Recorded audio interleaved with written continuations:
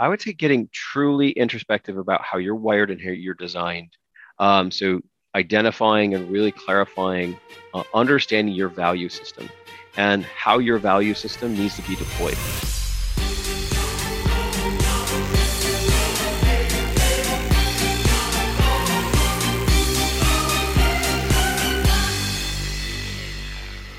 Okay, we're going to jump right into it today with a man named Greg Ballard. He is the founder and CEO of 5C Consulting, a company that helps organizations and mid to senior level executives get to that next level.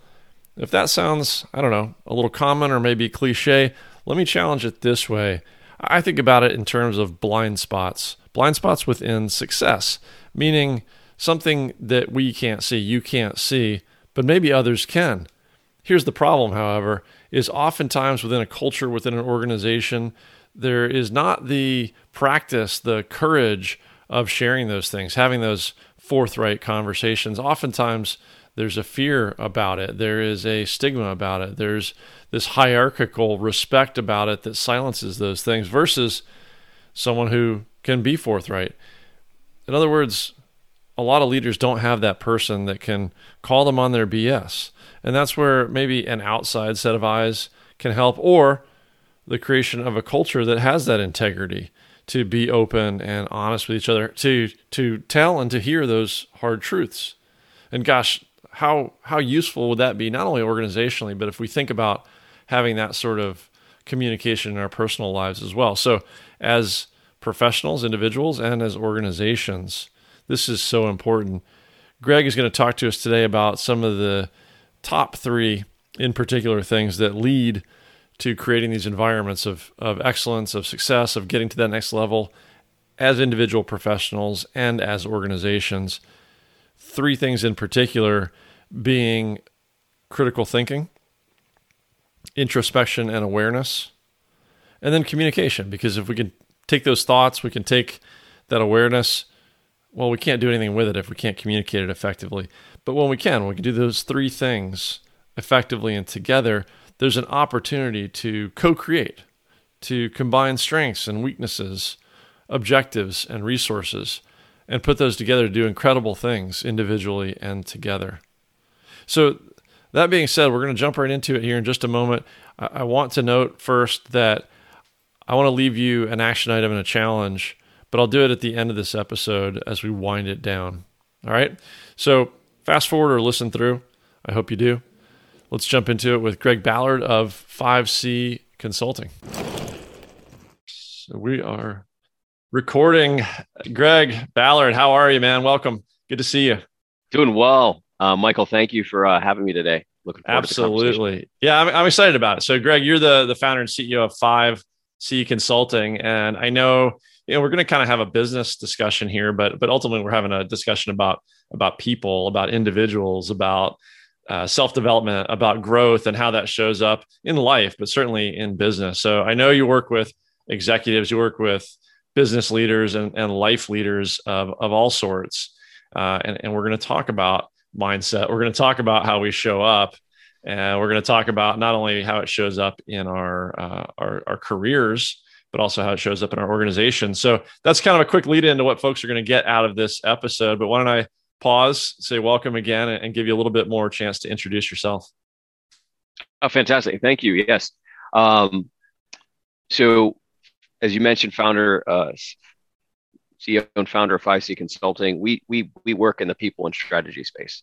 We work in the individual organizational development space. So we work alongside either mid-level senior executives to help them tweak or improve the way they're performing, get clarity, develop their mindset, build their communication skills, whatever it is they need to kind of level up, right? And then on the organizational side, it's really about taking a corporate strategy and connecting it and driving it all the way through the organization into individual behavior that can be measured. And so, which today, kind of coming out of, the COVID situation we've been in, is a really big thing. Organizations trying to figure out how do we pivot on a dime. These big organizations need to be able to turn, whether it's a value, whether it's a new strategic initiative they want to take on. How can you do that and have metrics to support it without burdening everybody with, come into a big room, lock the door, and have a training session. And so those are the things that we do, and we add a lot of value to that.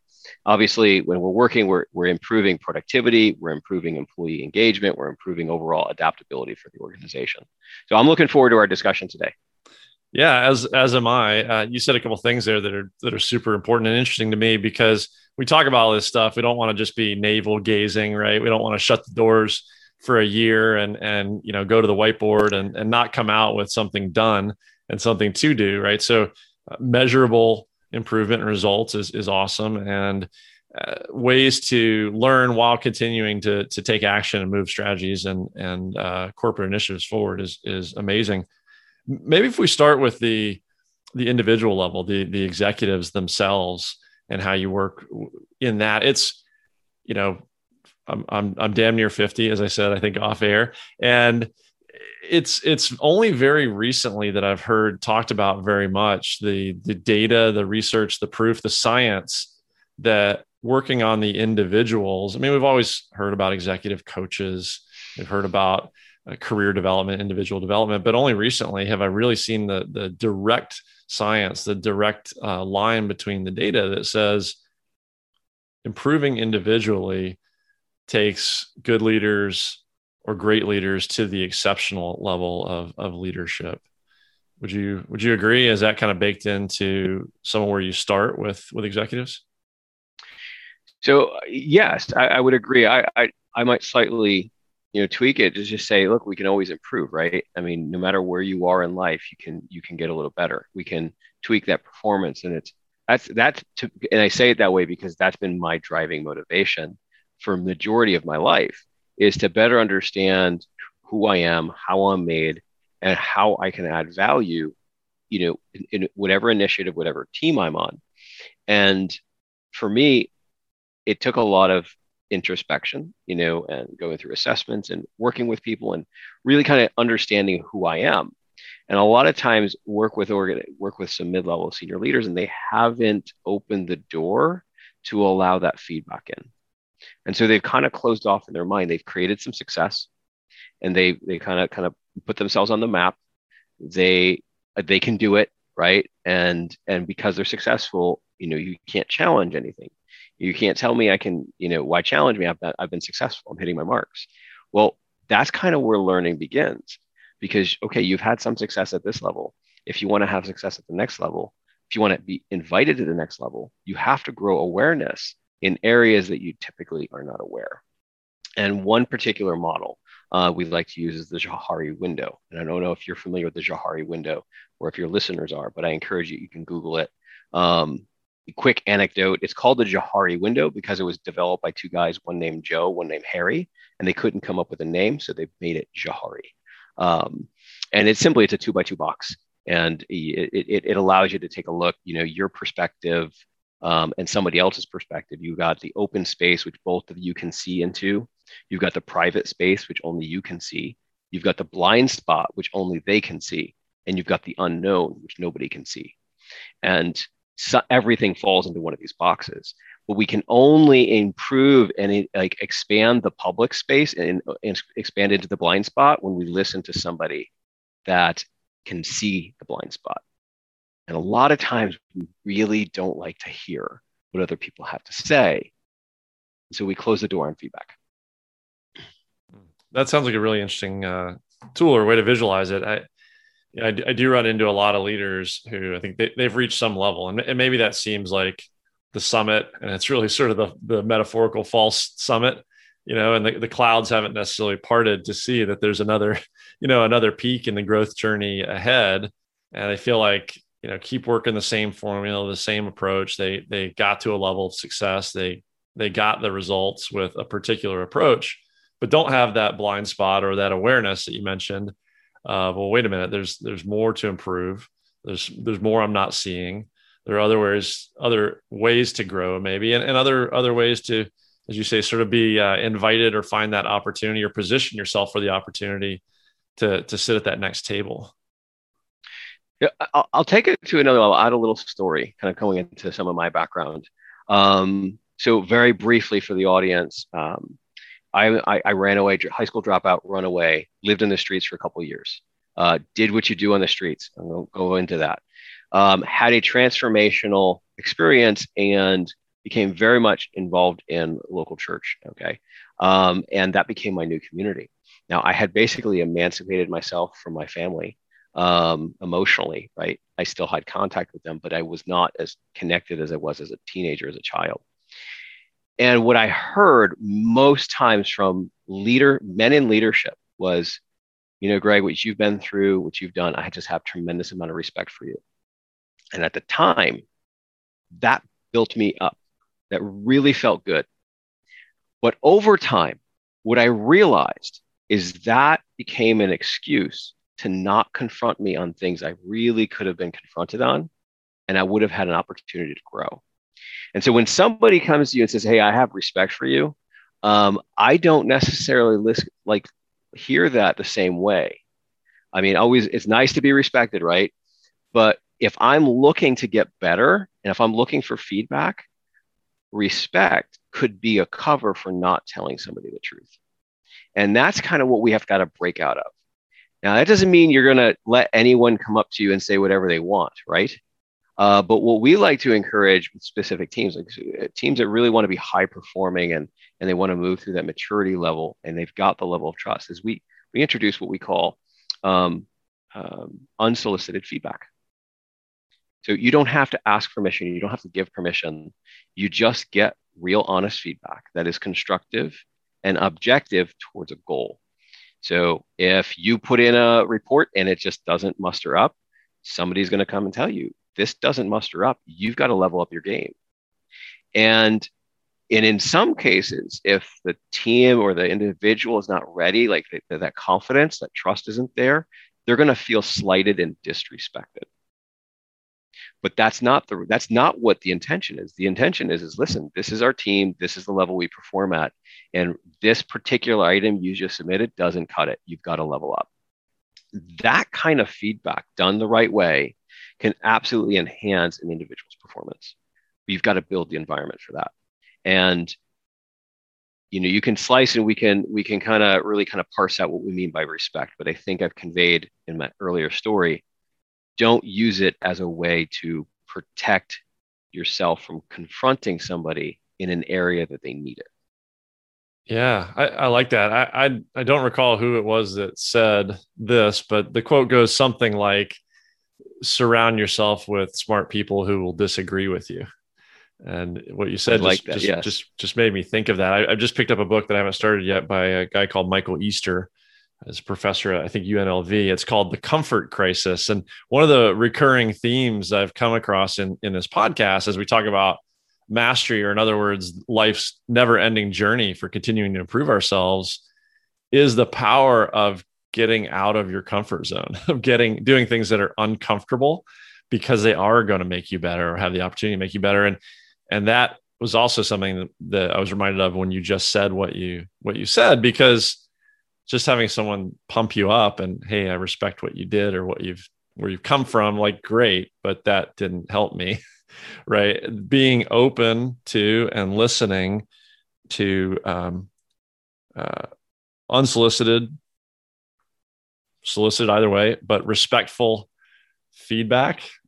It comes down to awareness, right? And self-awareness versus others' view of you. So what's your particular view of you and what's others' view of you, and the level of agreement in between those two. Got it. And there's science done on this, right? If your level of awareness and internal agreement with what others think, that creates a cohesiveness and a consistency, and it boosts your leadership. It boosts your leadership when the way you see the world and the way others see the world is very, very similar, because the way you show up and the way you talk resonates with other people. But if there is a huge disagreement and you're talking about the world that you see, how you think you show up, but everybody disagrees with you, it's like a dissonance, like you're not resonating, you're not connecting. And that can really dampen your ability to lead and influence. So what we want to do is we want to increase self-awareness, and we want to be able to acknowledge how other people see you, even if you don't agree with that being accurate. And so that takes some humility and some time and creating some relationships and some systems where you get that feedback. And you may disagree with it. You may see it in a different light, but you have to acknowledge this is how I'm seen. And then you can lead from there. Do you see a challenge with that type of humility in successful executives? It can be a challenge for some. Yes. So one thing I'm curious about here, or I might even challenge a little bit, is what you're saying makes a lot of sense to me. But I'm also thinking about, I see some folks in their careers that it seems like they are perpetually, and honestly, coming from a consulting background and one large global consulting firm, I'm convinced that some of this psychology is absolutely ingrained in the career path design, is continuing to seek or continuously seeking validation from others, recognition from others, right?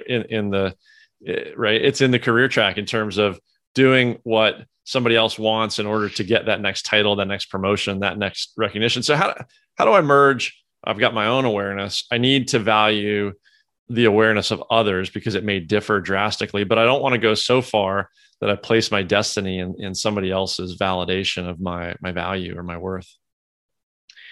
Yeah. So if you're sensing validation needs to come from others, and I mean, that can be a typical indicator of some stuff that needs to be worked through, right? Some pain from the past that needs to be worked through in a different setting. Where I like to go, kind of looking into the future, what do you really want to put it on, is look at the end results that you've been able to create and develop the muscles and the ability to self-validate. And when you can self-validate, you're not dependent on the opinions of others, because there's a double-edged sword here, right? With when you're leading, you're leading and you're communicating to other people, and you're really trying to manage change, right? You're moving people from one place to another.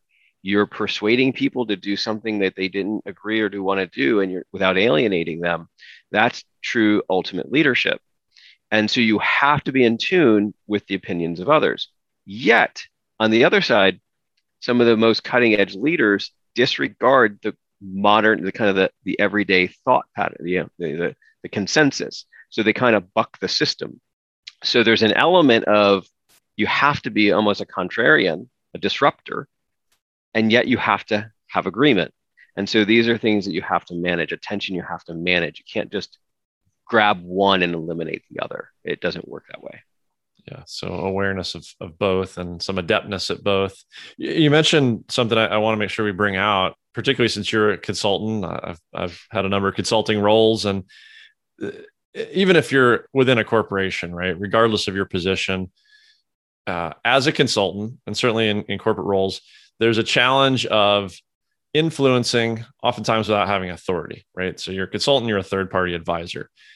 You're at whatever position you're in, you're always managing up, right, to your boss, to a board, whoever that might be. So it's not a position of formal hierarchical leadership or authority, but influence, right? And you just mentioned it in terms of the effectiveness as a leader to influence. So let's talk about that a little bit and how you've seen it show up and what you guys do. Yeah. So these are the kinds of things where, talking about it, we're talking about, like, I'll call this a sterile environment, right, Michael? We're workshopping, we're imagining in any scenario, if all things being equal, then this works, right? But the reality is, your listeners, people out there, in these spaces, all things are not equal. There's politics, there's egos, there's priorities, there's budgets, there's so many working components. And I just want to acknowledge that as we kind of enter the conversation. But two things to consider. One is, if we can begin to, use critical thinking. And it's one of the core things that we like to dive into, the critical thinking skills. And for us, that breaks down into three parts: first principles, logic, and data. First principles, encourage your listener, if you have not heard about that, take a look, about boiling a problem down to its irreducible elements and then looking at it from that perspective. But thinking Okay, putting some time and effort into just thinking about the problem and thinking about what it is you're trying to accomplish can provide a lot of insight. And so, in the case of influencing without authority, I tend to look at making it objective. Like, okay, identifying the ultimate goal or a milestone, objective, OKR, KPI, whatever it is, making it truly objective, and then building an approach that is really not tied to a personality, an opinion, or anything subjective, and then looking at how you can kind of connect those dots. Because when you can depersonalize an idea and connect it to an organizational metric or goal, okay, now you are carrying the banner of the organization. So you're operating on behalf of the team, the company, the initiative, the mission, whatever it is.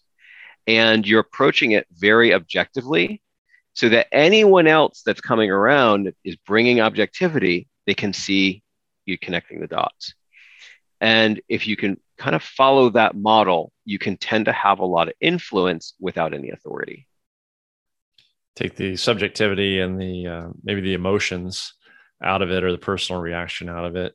So maybe that's a good segue to talking a little bit about how this starts to look in an organizational setting. So, beyond the work an individual may do on themselves, or get help from somebody like you guys on themselves. So as we extend that to how it shows up in an organization, right? You said not a sterile environment. So now we go back to the real world, and I've got an enterprise change program that I've got to run as I'm working on myself, and as I'm trying to figure out how to take an objective and an objective strategy, and influence behaviors, change behaviors, make it show up in a way that we achieve the goal. So, question to lead into that is, I have seen organizations that culturally don't like disagreement, culturally don't seem to like individual accountability. So how do you take something objective and say, okay, we've got a goal, we've got a plan, we're not tracking to that plan, and yet there's not much of an appetite for calling that out, right? Or asking hard questions, or sort of holding people accountable. So how do we take strategy and bring it down to behavior effectively? Yeah. So say you would take that environment where disagreement isn't modeled. It's just not where we're going. We're conflict avoidance, right? Right. We don't engage in debate. We don't push to the best ideas. And so, well, it takes an initiative. You need a transformation agent or a transformation moment, and typically that's going to be someone at the strategic level saying, "Okay, enough is enough. We have to make a shift here," right? And so you need that initiative, whether that's the CEO, the COO, or someone that is steeped in the strategy and ultimately accountable for this culture piece. And what we do is we come in at that stage and say, okay, you have this thing that you want people to embrace and really succeed at conflict. Okay, so that's the thing we're aiming towards. So let's build this out, and let's break it down and chunk it down. What are the core mindsets and capabilities that everyone is in the organization is going to need to level up on to be able to do that? And we like to kind of first kind of do an assessment, a philosophical assessment with the leadership. Hey, how is psychological safety here? Are you ready to improve psychological safety? Are all the senior leaders ready to actually lead on this initiative? Or are they trying to delegate it and push it over to the consultant to solve while they keep doing everything they're doing? If we don't get alignment on those items, then there's really little we can do. But if we find a good team that says, hey, we own this and we're going to fix it and we're going to lead it and we're going to step into it ourselves, and we're going to do whatever it takes to make this work. Well, now we can pair up because we've got some alignment at the most senior leadership levels. So we chunk it down. So say we identify, okay, psychological safety is going to be one piece. Communication, tactics, and strategies is going to be another piece. Building agreements, and minimizing expectations, that's going to be another piece. So we chunk these down into the core parts that we are convinced are going to actually get the result we want. Then we take those and we thin slice them that can be into digestible conversations. And we're going to call them leader-led conversations. And we teach the people managers within the organization how to host and lead a leader-led conversation within the context of their team. And then we build out the modules. If we have stuff that exists, we can kind of bring it over. We can shape it, put it under the brand of the company, kind of use their vernacular, really personalize it to the organization. And then we deploy these conversations from the top down. So executives, they'll work through what the conversations, what they want things to look like. They'll push that to their senior managers, mid-level managers. And every time there's a conversation, we challenge everyone to work on a new behavior for 28 days. And we can change the range. Okay. I'm giving you a kind of a broad stroke model. And then we ask them to do some check-ins. And so we give them some pieces of technology to allow them to check in on that particular behavior. And what happens in this process, this is really kind of a lot of components that go into this. So as we're teaching managers how to elevate psychological safety, how to have communications, and then to engage their direct reports with open dialogue, a number of things happen. One, that psychological safety, we got to break through some of that, because if people are not ready to be honest, then we got to get to the point where they can speak openly. But once they do, there's so much information that comes in from the folks that are on the ground, right? He's like, hey, you want me to change, you want me to do this, but this policy's in the way. That team is, stepping on our toes, and we don't have this resource. So all the things you want to happen can't happen because all the stuff's in the way. And up until now, I haven't even been able to communicate it to you. So a lot of the stuff that's going on in the organization ends up coming up. And those at the most senior levels, executive levels, kind of get the insulation that has been built in around them, gets pulled away, and they're actually able to see what's really going on. And then we have data and analytics to measure which teams, which parts of the organization are really moving forward versus which aren't. And then we can, just positively go in there and say, hey, what's going on? What do we need to tweak? What's not working here, and how come? But we're getting real-time analytics. And as we build this out and we layer these conversations, and it's, again, 1 hour, once a month, within your own team context. You don't need to bring a facilitator in. You don't need to shut down operations for a day, but we build it in over time. And what's beautiful about this is, as the organization kind of takes on this system, right, this process, anytime this organization wants to change, wants to initiate a change, or wants to pivot, or wants to elevate a particular value, we simply go through the same process. We chunk it down, we design modules, and then we cascade it throughout the organization, and we challenge some commitments on that on the individual level, and then we see what's working, what's not.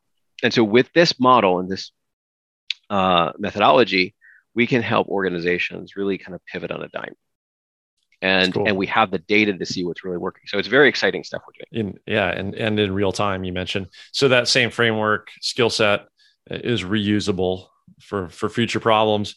When you said psychological safety, I'll give you a quick story I came across in some conversations around this podcast recently that it just reminded me of. This is a guy who consults in leadership, and literally a war story from being over in Afghanistan or a place like that. And he had to coax somebody out of a foxhole under gunfire, under friendly fire. And it was like, do I scream at him and drag him out of the hole? Ultimately, the way he got him out of the hole was to put his arm around the other gentleman and say, this is what we need to do. It's going to be okay. I got you. Follow me. But the only and it worked. And the only way it worked was because they already had a relationship. They had an element of trust between them that had been built up over time before that. Right. So that trust in that example, I was just reminded of that when you're talking about psychological safety and pulling away this insulation to build some of these relationships that can foster these kind of conversations. Do you Greg Ballard, 5C Consulting, when we talk about organizational change, we talk about when I hear behavior, when I hear, usually if I heard psychological safety, I would think, roll out the brown cardigans, right? Call the change management organization, which, maybe I'm a little bit old school, but we always thought of as like, we're the guys getting stuff done. That's the touchy feely element of things. And I'm not sure how it all fits together. So do you typically come into an organization by way of maybe a CMO function, or do you work with that group, or are you adjunct to that group? So, so today we've really come into organizations through the senior leaders. In some cases, a mid-level will want to introduce and bring us in, and we got to kind of escalate the conversations. But most of the time it's, referral, or someone we know, and they're the driver, they're the point person. And so we come in, that relationship is either is established or fairly strong. And then we are able to do some work with them. Okay. That makes sense. And I think you kind of said that in terms of leadership led and almost sort of top down accountability being rolled through the organization. You also mentioned, if I noted this right, you mentioned mindset and you mentioned capabilities that everyone should start to develop. So what are some of those? Yeah, I want to click on one thing you just said a second ago about top down. And because there's a top down and a bottom up element as well in our approach. Obviously, strategy has to come from, it comes from up, whether maybe you do a strategy campaign and you listen to everyone in the organization, but it's ultimately, someone at the top, someone near the top that's accountable for the overarching strategy, the people looking out into chaos and determining what is the path. And that can't fall on everyone in the organization. It just doesn't practically. However, once it's decided, it's got to be implemented, right? It's got to translate into behaviors within the organization. And so what we look to do is to identify the objectives and the goals of the individual and to see if there's a way that their goals as an individual can be tied to the strategic objective. So in a sense, we're helping the organization implement a strategy, but we're doing that by identifying each individual and how they have an inherent interest in executing the strategy. And so there's inherent desire and behavior change at the individual level. And then we support them with a way to build that. And so there's a marrying process in there. It's kind of hard to explain, but it's not exclusively top down or exclusively bottom up. It's really the two together. Got it. And so, maybe that brings up another question. And I want to be respectful of everybody's time, yours especially here today, and get to how to engage with a Greg or a 5C for people who are interested for themselves as an executive or for their organizations. But the question I was going to ask, in the way I heard what you just said, is it seems it doesn't sound like you're around forever, right? You guys sort of teach people to fish, and that you'd be working down to some level.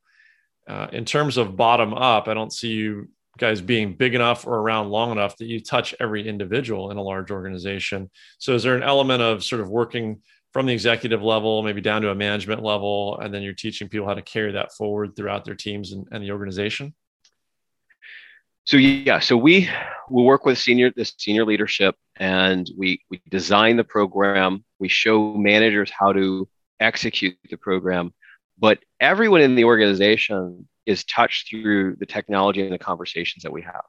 And so we're able to capture and roll that data up.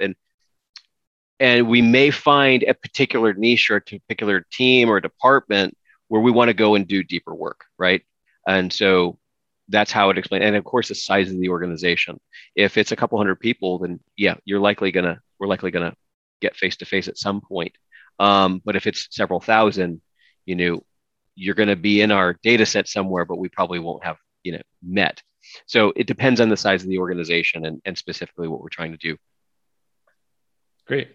Okay. And to circle back to mindset and capabilities that you often see a need to develop in individuals and organizations, what are some of those? What are some examples? So I'm going to, mention critical thinking again. I think thinking is often overrated. um, not overrated, underrated. And spending some time just thinking can be one of the most productive ways to spend your time on critical issues. Number two, communication. Uh, a lot of times people have the answer, they know the answer, but they can't articulate the answer in a way that people understand it. So if you have the entire solution, but only can communicate 10% of it, but your colleague has half the answer and can communicate all of that, all of half of it, they add more value. And so you want to be the person that can communicate everything that you can so communication is key. The other piece is I would say getting truly introspective about how you're wired and how you're designed. So identifying and really clarifying, understanding your value system and how your value system needs to be deployed. One of the things I realized, fairly early in my career working with executives and just myself, is that we understand, there's a lot of different tools to go through values, right? And typically you land on one, and it's kind of like, okay, that's my value. I'm stuck with that for life, right? Well, it's not how values work. Values will shift. And the only way you understand how to deploy your value system in the right way is to kind of get under the hood of where that value came from and why it is valuable to you. So doing that deep dive of understanding your own value structure is, I think, a huge process to go through. So thinking, communication, values, I think those would be some great actionable things to move forward on. Yeah, and I'm glad you mentioned that last one. Thank you. We could probably spend a whole nother hour on that, but yes, I just I had a conversation with somebody the other day about myself and the lots of tools, right? But Myers-Briggs came up, and it's like, well, I think you're this MB type, and well, I think I'm this, but the reality is, hey, I've really been working hard in some of these areas to get more dynamic in certain ways, and so it's not static. And understanding where the values come from and understanding how we change over time, to me, is really important. Absolutely. And there's a ton of assessment tools like EQ assessments, MBTI. We use everything DISC. We use the 5 behaviors. We use energy leadership. We just did a Colby one today. I mean, there's a lot of tools out there, and you can layer them in because they all have a certain level of value in helping you kind of understand how you're wired, you're designed, and then how to best align your work with your design. And so dive into those things, take advantage of those things when they come up, and don't just brush them off. Understand them, get a conceptual framework, and then get clear on how they can potentially add value to you in the way you do your work. 100%. And those few things that you mentioned that seem super powerful, right? Critical thinking, effective communication, introspection, values. So now, as we are trying to find our way out of quarantine and back into a new normal in business, how do you see some of those things changing? Maybe we've all had time for some introspection, or life has caused us to question some values, and now we're trying to reshape maybe some ways that we've had to communicate over the last year. Do you see some positives in those things coming out? Do you see some new challenges? I see a sorting operation going on for the next couple of years. And what I mean by that is many organizations and many people were forced to work remotely. Yeah. And we've proven to organizations that you can be productive from home, that it can work. And so there's companies now asking themselves, like, why do we need office space? Yeah. Do we need as much office space? There's a whole question around, okay, if we can offer the job remotely, we get access to a global talent pool rather than a regional talent pool. Mm-hmm. And then on the other side, there's going to be people that are going to go, they're going to be called back to the office. They're going to be some kind of, hey, come on back to the office. And they're going to, look, they're excited. They want to get out of the house. I want to get back to work. I want to see my colleagues. I want to, stand at the water cooler or sit at my desk. And what I anticipate is, for some people, they're going to do that for 3 to 4 months, depending on the commute. And they're going to be like, oh my gosh, I hated coming to work. And then by next fall, when all the kids are back in school, they're going to go to their supervisor and say, I can do the job from home. I did it during the lockdown, and now the house is empty. I can really do this. Please let me do this from home. And so I think there's going to be this tension as people kind of understand what's going to work best for them going into the office, which some people will really, really want to do. And some companies will want done. And then there's going to be people that are like, hey, no, I really would love to be home and work from home. And some organizations are like, hey, we want you to work from home. So I think there's going to be this sorting process of people finding jobs and finding roles that fit with what they really, really want, and that their inner values, their inner kind of what works best for them. And then there's organizations that are going to be doing the same thing. And so I anticipate some sorting going on. Some sorting. Yeah, I like that word for it. But yeah, we're all going to have to kind of feel it out individually, what works for us, our values, our personal situations, and the role, as you said, right? Roles differ and how they're most effective. So maybe to that end, how are you, Greg, and 5C working with clients right now? And then how do you see that changing going forward? So somebody listening to this goes like, I need that personally as an executive, or gosh, my organization needs to get better at embracing strategy into our behaviors, or whatever that might look like. How do people reach you? What's a good way to engage? And how are you engaging those services now? And how do you see that resorting for 5C? Yeah. So we're a boutique firm. I'm the principal, consultant. We have a team of consultants and experts. I have a small support team. And so really the way we start off with a conversation, and because there's a lot of things we've got to understand before we can say, hey, let's actually ink a deal and partner up and do some work together. So best thing to do, if you want to shoot me an email, I'm sure it'll be in the show notes, but greg@5c.consulting. You can email my team, concierge@5c.consulting, if you just want some information.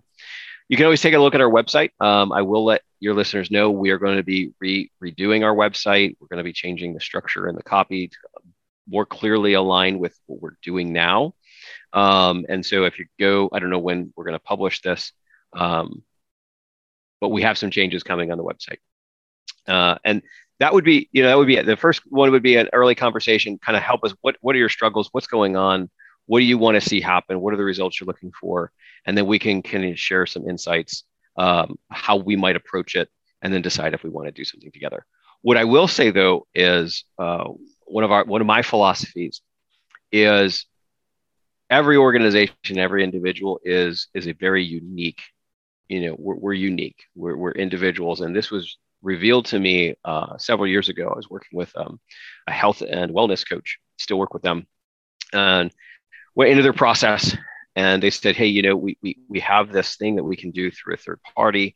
It's a DNA health assessment, and it basically looks at your DNA, and we're able to look and give you some coaching and some specific instruction on what you should have in your diet, what you shouldn't have in your diet, and how you should exercise.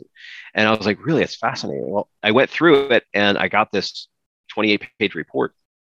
And what clicked for me was, and it, if you think about the diet industry, right? And so many people go into the Atkins diet, South Beach diet, they're pescatarian, they're all of them, and then it doesn't give them a result.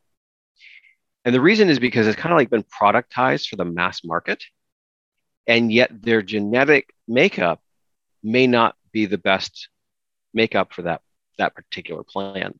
Right. And so that's what I realized for me. There's some very specific things that I need to take note of in my diet. And so translating this into our work, we are co-creative. And what I mean by that is we're going to work with you, and we want to get insights and truly understand your context, your objectives, the strengths and weaknesses and resources you have, and then design something that specifically matches you. We work directly with executives through our executive development plan program, and we work with organizations on our strategy to behavior program. So on a broad stroke, those are things we do. But when we actually sit down and talk with folks, we're really looking at designing something that's kind of hand in glove for you. So I think that's a critical piece to take note of. So we have to spend some time and some conversations ahead of time and see if it's going to work. Yeah, thank you for that. That makes a lot of sense. I'm glad you mentioned it. I was looking at an infographic yesterday that the health and wellness markets is like a $4.3 trillion industry, and at least the way we've applied it Western world, recent history is a one size fits all model, and clearly, it doesn't. But that one is very exciting because so much technology is now evolving for us to tailor it, whether it's in wearable devices that can individualize data, as you said, DNA and genetic testing and so forth. So, when I hear boutique consultancy, I think small. When I hear something cliche like bespoke, I just go like, oh, that's marketing fodder. But yeah, I mean, what you just said makes a lot of sense to me, right? Always never hurts to have a conversation. And in this case, yeah, being able to really understand each other and figure out if there's something of mutual benefit. And then if you go forward, co-creating what fits that particular scenario, business strategy. Yeah, 100%. Excellent. Thank you. Well, as you said, Greg, definitely we'll get your contact information up, your links and so forth in the show notes to the episode. In particular, you mentioned email, website. LinkedIn is sort of our social media for business. Are you guys active there as well? Yeah, we have a profile on LinkedIn. We have not been very active, but we have some things in the works. So you can always follow me, you can follow our page and see what we got going on there. Or you can reach out to me directly on LinkedIn as well. Okay, perfect. Well, I want to thank you for your time before we stop recording here today. I really appreciate you stopping by. I'm excited by what you guys are doing because we have the common experience here of working in the corporate executive world, but I'm so excited to see people who are bringing mindset, introspection, values, the personal side of being more effective executives, more effective business. It's really exciting to see what you guys are doing. Yeah, absolutely. I mean, at the end of the day, we're whole people, right? You just don't leave the office and go lock yourself in a cell. You have a family, you have people, you have relationships. And, I think, was it Sean Connery, one of those movies? I think it was, he's playing King Arthur. He said, you don't love in slices. And when we think about personal and professional development, we want to compartmentalize, right? Business from home and stuff like that. But the reality is it doesn't work that way.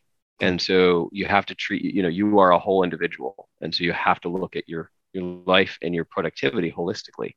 And when you understand how you've been wired, what your values are, what your strengths are, what your weaknesses are, you can bring all of that to home and work life and really be engaged and energized and make a really meaningful contribution. So, Michael, thank you for the conversation today. Really glad to be here today with you. Yeah, same to you, Greg, and thank you for your leadership and what you just said, right? What better way to lead than to embody and demonstrate developing holistically. And we're holistic individuals, but there's a whole team of others as well that we can lead on doing the same for themselves. All right, Greg, thank you again. Appreciate your time, and we'll get people in touch with you and 5C Consulting. All right, thank you, Michael. Great. Thank you again to Greg Ballard of 5C Consulting. Show notes for this episode with links to Greg on LinkedIn, his website, and Instagram are at manofmastery.com/092. So here's the challenge or the weekly action item I mentioned here at the front side of this episode. I'd like to just drill in on introspection and awareness. I was talking to a coaching client this week, and as I try to describe this multi-layered self-mastery journey, the growth journey, I think what so much of it comes down to is exactly that, awareness. And the way that you can start to create some awareness, you have to create space for it. You have to create a little bit of space in your day, in your schedule, in your life to then find that awareness. And you'll find it. It'll find you. That's not the challenge. The challenge is creating that space. So you can create that space, that time, that platform for the insight and the awareness in a lot of ways. But I would challenge that it comes with some form of stillness and maybe even silence. It could be journaling. It could be meditation. It could be a breath practice, a concentration practice. It could be a hike. It could be a walk. It could be some other place you sort of get in the zone doing something with movement, complex movement. Lots of ways to do it. It could be as simple as laying down in Shavasana on a yoga mat, right? So I would challenge you this week to spend a little bit of time, preferably do it repeatedly, do it as a daily practice, even if you only take 5 minutes or 10 minutes, maybe in the morning, maybe as you wind down your day. Spend some time with a piece of paper and a pen as a journal, or find some time in silence. Find a guided meditation. Find a breath practice. And if you need suggestions, let me know. But try that a few times this week. Preferably try it every day this week and see what kind of insight and awareness you come up with. It could be really powerful. I'd love to hear about it. If this is private, well, keep that awareness to yourself. If it's something you'd love to share or something really hits home for you, hey, reach out. Shoot me an email, shoot me a call, shoot me a text, or jump on Instagram and shoot me a DM. All right? Hope you have a great experience with that. I hope it's a useful reminder or call to action to create a little bit of space for yourself and see where that leads. All right, until next week's episode, get out there, get after some silence, get after some introspection, get after some awareness.